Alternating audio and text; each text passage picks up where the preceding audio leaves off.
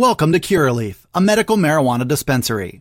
Whether you're a longtime patient or you're just getting acquainted with this incredible plant, Curaleaf of Pennsylvania is honored to guide you along your medical marijuana journey. This is the Blue White Breakdown, the premier podcast for all things Penn State football. Talk about culture. It's something that should show up in every aspect of your program. It's the Blue White Breakdown, brought to you by Penn Live. Here are your hosts, Daniel Gallen and Dustin Hawkinsmith. Welcome into this edition of the Blue White Breakdown, brought to you by Penn State Health. Dustin Hawkinsmith here, alongside Daniel Gallen for our weekly edition of the Blue White Breakdown. You've maybe heard from Bob Flanders and David Jones already, but obviously the big news of the week was something that we've been anticipating for over 2 months. But certainly since James Franklin, after the Rutgers game, said Tuesday is the day we should have some more, which was a very strong indication of what ended up ultimately transpiring. James Franklin gets extended. He gets a pay raise. We're looking at 10 years, roughly $70 million plus, but with a lot of different gray area, as there tends to be on any of these contracts. Daniel, what was your feeling as you're looking through maybe just specifically the terms of this deal and some of the finer points of it beyond the dollars? And then we'll touch on, whether this is or isn't great for both sides, because if you poll fans, it seems pretty close to 50-50. Some love it, some don't so much. Yeah, I think the fan reaction has been really interesting to kind of process. I think that the fact that things kind of got strung out a little bit, where last week there was a report that he told the State College Quarterback Club, that he wasn't going anywhere. Then on Saturday, he says, I'm not going to talk about that until Tuesday. Let's talk about it Tuesday. Then Tuesday comes, and at his news conference, he says, maybe Wednesday night. I can't talk about anything now. And then on top of that, there was the question where, as kind of stemming off that, where it was, do you even want to be the coach next year? Is this something that you want? And he even kind of punted on that with kind of a stock answer. But around 4:30 p.m. on Tuesday, we finally got the answer. We're recording this Wednesday morning.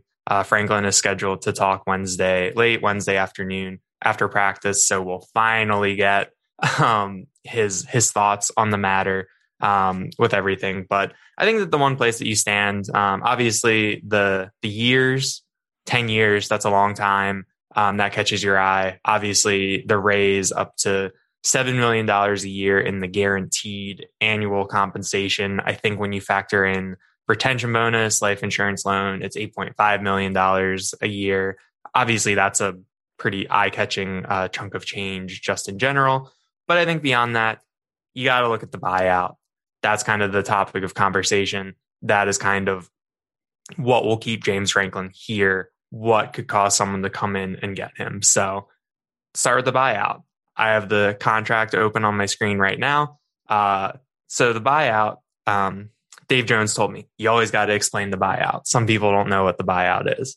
So the buyout would basically be if a team, say, or a school, say USC, would want to come in and hire Franklin away from Penn State, they would owe X amount of money. So right now, the new contract will start, I believe, January 1st. And until April 1st, it would cost a school or an NFL team $12 million. After that, through New Year's Eve, 2022, drops to $8 million, 2023, $6 million. And this is where it gets interesting. In 2024, 2025, it's down to $2 million. And then 2026 through the end, it's $1 million. So that was something that caught my eye because that's a very steep decline. I believe Franklin's buyout this year was $4 million. And that was a low enough number to have kind of the USC buzz, the LSU buzz, a tiny bit of Florida buzz at the end. So I think that that's something to watch when it comes to, Franklin's time here. I think that it kind of locks him in through that 2023, maybe into 2024, but depending on what kind of success they have, we could be having this conversation again in 3 years. I would be very surprised if we weren't having this conversation then, unless the trajectory of James Franklin's career or Penn State's program or things really fall off a cliff or whatever. this deal is positioned for James Franklin to go through the same routine that he's been going through, which has been, it's so interesting because I'm certain that between the leadership council and his communication with Sandy Barber and the administration, what they're talking about behind the scenes is very different than what's unfolding, in front of us, which is keeping that interest alive and never shutting it down, which leads to the speculation, which leads to fans getting upset about this. And I think it's fallout from it. There's collateral damage from not coming out and saying, I am committed to Penn State University, because he needs to maintain whatever leverage he's got. And this was the end result. But definitely with the buyout numbers, when it gets down to $2 million and $1 million, it might as well be zero at that point in time. You think about how silly these contracts are getting. And it really reminds me of trying to sign starting pitchers in baseball, trying to sign quarterbacks in football. The lid will continue to be lifted over these next few years. And probably in 2 to 3 years, $7 million per year isn't going to sound like all that much. Whoever signs the next deal in the Big Ten, whichever coach is established, it could be PJ Fleck for all we know. Whatever established coach signs next, there's a good chance he makes a really good run at that $7 million or even tops it. So I think when you're looking at the money, I mean, it's a lot of money, but it's only going to continue to grow. To me, it was just with the buyout, we're going to be back in this spot. And whether we, maybe circumstances will change and we'll more seriously entertain the idea of James Franklin leaving for USC or LSU or some of those other programs. But in my eyes, I never really viewed those things as a threat. It certainly looked like, and James Franklin even mentioned, 9 weeks ago in his quote, 9 weeks ago, the administration came to me to talk about this. And that's roughly, a week after USC became open. Oh yeah. Yeah. The timing is always, it's kind of funny. The quotes in the press release were a little bit more revealing, I think, than you usually see when it comes to a press release, providing that sort of specific timing. And then there was the quote that mentioned the name, image, likeness, making strides with facilities, which seems to be the big sticking point. And we can get to that later. But when it comes to the buyout, the flip side of it is I think it's a fine contract. Like you said, the numbers are only going to go up. It's only going to get more expensive. I mean, if James Franklin's annual value is around $8.5 million, I mean, Mel Tucker, after 2 years, the rumors are $9.5 million. So this is in the neighborhood. I think it's fine. Especially where Franklin has gotten this program, kind of the level of stability, the level of consistency that we've seen. I think it's fine. I think the one thing that you do need to be concerned about is that he is 11-9 over the past 2 years. You just gave him this deal, and you can't really get out of it. It's pretty structured so that Franklin can leave, or someone can come in and help Franklin leave. But Penn State can't really move on because the buyout to fire him without cause is the number of years left on the contract, basically times $8 million. And so this is a $10 million, or this is a 10-year contract. So the buyout on Penn State's end doesn't really become manageable for 7 years, 8 years. At the same time, we did see Florida, LSU, they backed up the truck. I guess even USC, they backed up the truck to get rid of their coaches. And so anything's possible. This is some funny money. This is stupid money. I was doing this last night where I kept writing like $8 million. This is, this nice little $100,000 incentive. And I was like, that's a lot of money actually. But I think that's kind of the thing, is that if Penn State kind of descends to a level of mediocrity, then things could get a little dicey. Things could get a little stuck. I mean, we kind of saw what happened at USC when they stuck with Clay Helton. But when you look at the recruiting class, when you look at kind of the track record before last year, I think that Penn State will be in that 9, 10, 11 win range. And when you're in that range, there's going to be interest. So 2023, 2024, I think that's when this is going to kind of fire up again.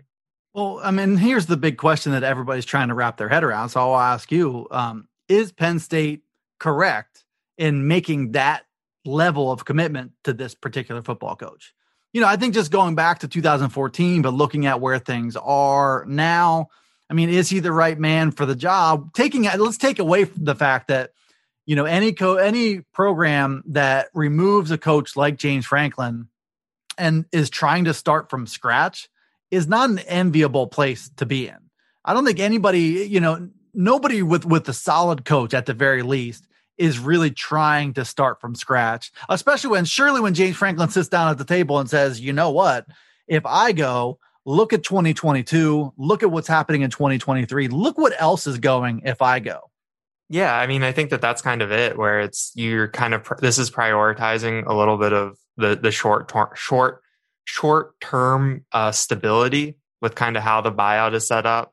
It keeps this 2022 recruiting class together. 2023 is off to a pretty good start, and if these groups are as advertised when you get to that 2024, 2025 range, then you should be seeing kind of the fruits of that labor a little bit. So making this commitment now, I mean, kind of feels like that you have to, if you want to keep this together, if you want to keep this on the tracks. There is the interesting dynamic, and I think Dave Jones wrote about this a little bit last night. When you look at Eric Barron is an outgoing president, Sandy Barber's contract is up soon. There's going to be a lot of upheaval there, and then suddenly the football coach is kind of the steady through line there, when that's usually not the case, given how academia and athletic departments work. Usually president gets to pick the athletic director, then the athletic director gets to pick the coach. That's kind of there's always those conversations where when there's like a lame duck athletic director potentially making a coaching change, and then there's always a lot of upheaval when it comes to those things. So that's kind of another dynamic to look at from, I guess, more of like the higher education side. But I don't know. I mean, I think it is interesting. Also, I got distracted when you were asking me that question because Penn State basketball got a commitment. The bat signal tweets went out. So always something going on. It's been a lot busier of a week before Thanksgiving than we would normally expect to have. Well, and along those lines, we're sitting here. We usually record this on Thursday and it goes up on Friday. Because of the Thanksgiving holiday, we're here on Wednesday. That went out. Also, we learned, I think Sean Fitz was first from Lions 247 to tweet it out. Tyler Rudolph, the safety, redshirt freshman, I believe, without pulling up the roster, redshirt freshman safety, is in the transfer portal. Tyler Rudolph was moving on. I think he has 7 tackles this year. We saw him briefly, but I think it looked like when it comes to that rotation and what's going on with that, it just didn't look like he ever really cracked it. You've been waiting for him to show up and try to make an appearance and try to make his case. He hasn't really had much of a chance to make his case, and he'll be opting to do that someplace else instead. Yeah, Rudolph was a redshirt sophomore from a third-year guy from Connecticut. We saw him early in the year, and he did get a decent amount of playing time. I forget which. He did have a targeting penalty. I think that cost him some time. I haven't really seen him since. Yeah, he got those first 4 games, and he seemed like he was in that number 3 safety role.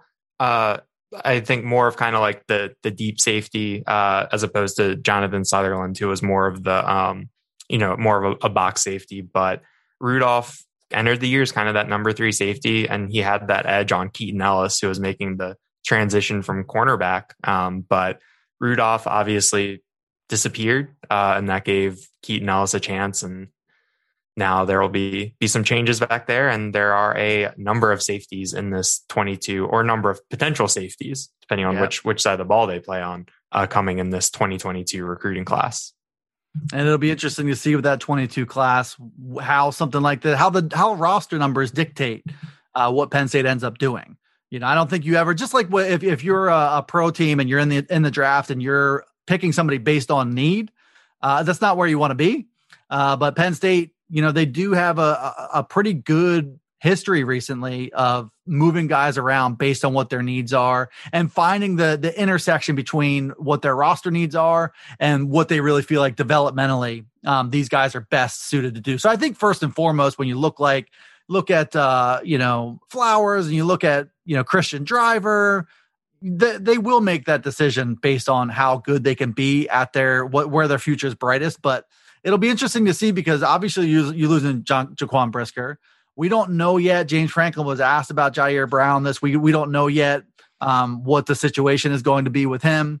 And now you lose Tyler Rudolph. So there will be needs for safeties for sure. Yeah, the Jair Brown situation is a little interesting. That was my question yesterday, and I think that you read between the lines there. Obviously, you want to give the player, you want to give him the chance to kind of announce the decision, make it on his own time. But he's a senior. He was one of, I believe, 4 or 5 seniors that did not walk on senior day, and he played in the game, so he was there. So I think that you can kind of read between the lines there. And I think that he has the chance to kind of do the Brisker thing, where you come back for that 3rd year, and you were already a pretty good player. Mel Kiper had him in his top 10 safeties. I hadn't seen him really on any other big boards, but you come back, you get the chance to boost that draft stock again. And I believe he's on the younger side. So he'll turn 22 in January and then be 23 for the 2023 draft. Which obviously, we talked about the age thing last week. So that helps with his upside. And it helps. And it's interesting with Brisker and Dotson both coming back for that extra year, already being pro prospects, but building on that in a big way. I just wonder how that sets a certain precedent or tone for other guys who are in similar positions. And Penn State's going to have quite a few of them, including Jair Brown. This is the Blue White Breakdown. Welcome to Curaleaf, a medical marijuana dispensary. Whether you're a longtime patient or you're just getting acquainted with this incredible plant, Curaleaf of Pennsylvania is honored to guide you along your medical marijuana journey. Have questions? Visit us at curaleaf.com or stop in to see us at any of our 12 locations. Let's talk medical marijuana and let our confidence become yours.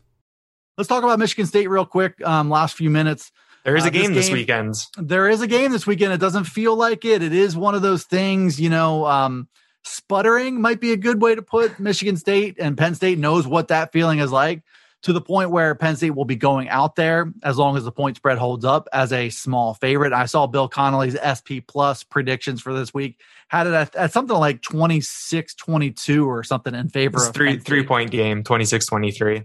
Yep. So there is an expectation here that, even though Michigan State has that number 12 next to their name, which, by the way, I can't really think of a stranger year in terms of ranked teams being underdogs and unranked teams, because Nebraska, Iowa is a weird line where I think Nebraska was favored. And even though they've only got 3 wins, so it's just a strange year. And this is another strange matchup just based on the timing of how things are going. I think the sentiment out there might be that the worst is behind Penn State. They've gone through their battle stretch. Every team goes through a stretch where they got to battle for a few weeks. Penn State's done that. Michigan State looks like they're in the midst of theirs, including a bunch of injuries that are key that could really dictate how this game goes. Yeah, I am personally, from a spectator perspective, I am very bummed about the number of injuries that Michigan State has.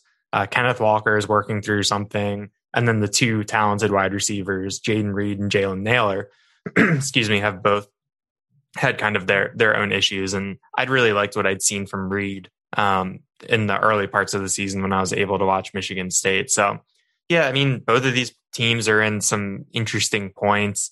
I mean, Dave Jones has used the word firebombed to describe what Ohio State did to Michigan State last week. And that was certainly something where when we were in the press box at Beaver Stadium, you're refreshing it and you're just like, wait, what? CJ Stroud has thrown for how many yards, how many touchdowns?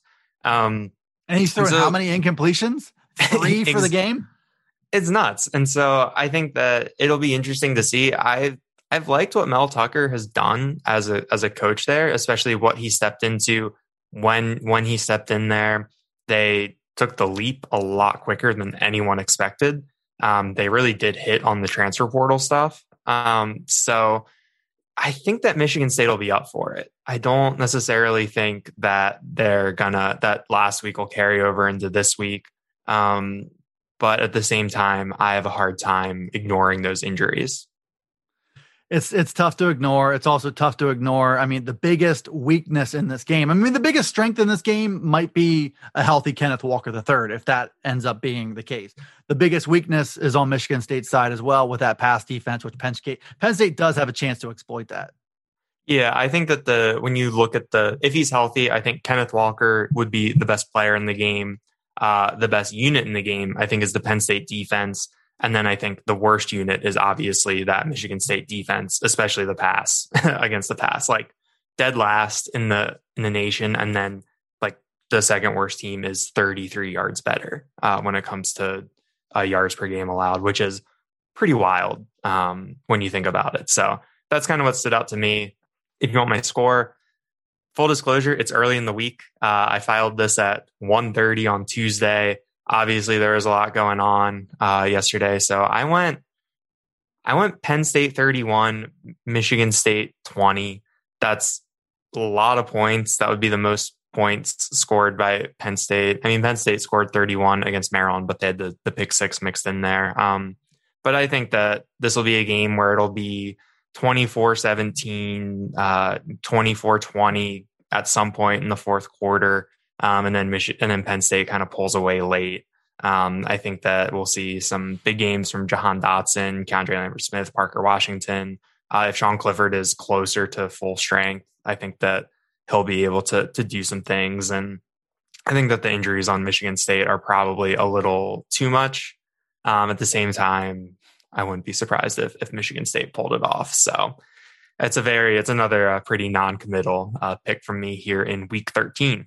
You gave a score. I don't have a score yet because I haven't written my prediction out, but I would tend to believe that number one, Penn State's defense will travel for this one.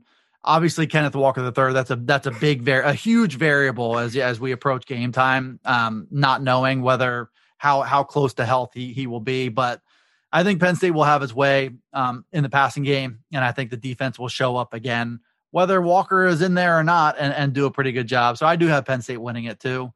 But college football is a wild ride, and we'll see what happens. Penn State looking for 8-4. It'll feel a lot better to wrap up the regular season at 8-4 than it would be at 7-5. I think there's a huge difference between those numbers. I also think that you have two of the most interesting coaching names in the nation right now, talking about a big extension on Mel Tucker's side and receiving one at a time where people are questioning, does James Franklin really deserve it? I think both of them are portraits of looking at the big picture and identifying in that light whether this coach can or cannot position your team for excellence on the football field. James Franklin, over the course of 8 years, has proven a bunch of times that he has been able to do that. So Penn State looking beyond what the last two seasons look like. And certainly Michigan State, if that 10-year, $95 million deal that has been reported comes to light, they're looking beyond what's going on at this present moment, especially 56-7 to Ohio State. So we'll see. It's the overpaid coaches matchup in this one. Penn State, Michigan State Saturday. That's Daniel Gallen. I'm Dustin Hockensmith for this edition of the Blue White Breakdown. Check out Daniel on Twitter on Saturday and all off season long at Daniel JT Gallen. Check us out at PennLive.com/Penn State Football and download us. The Blue White Breakdown is everywhere you can find podcasts. So check us out there as well.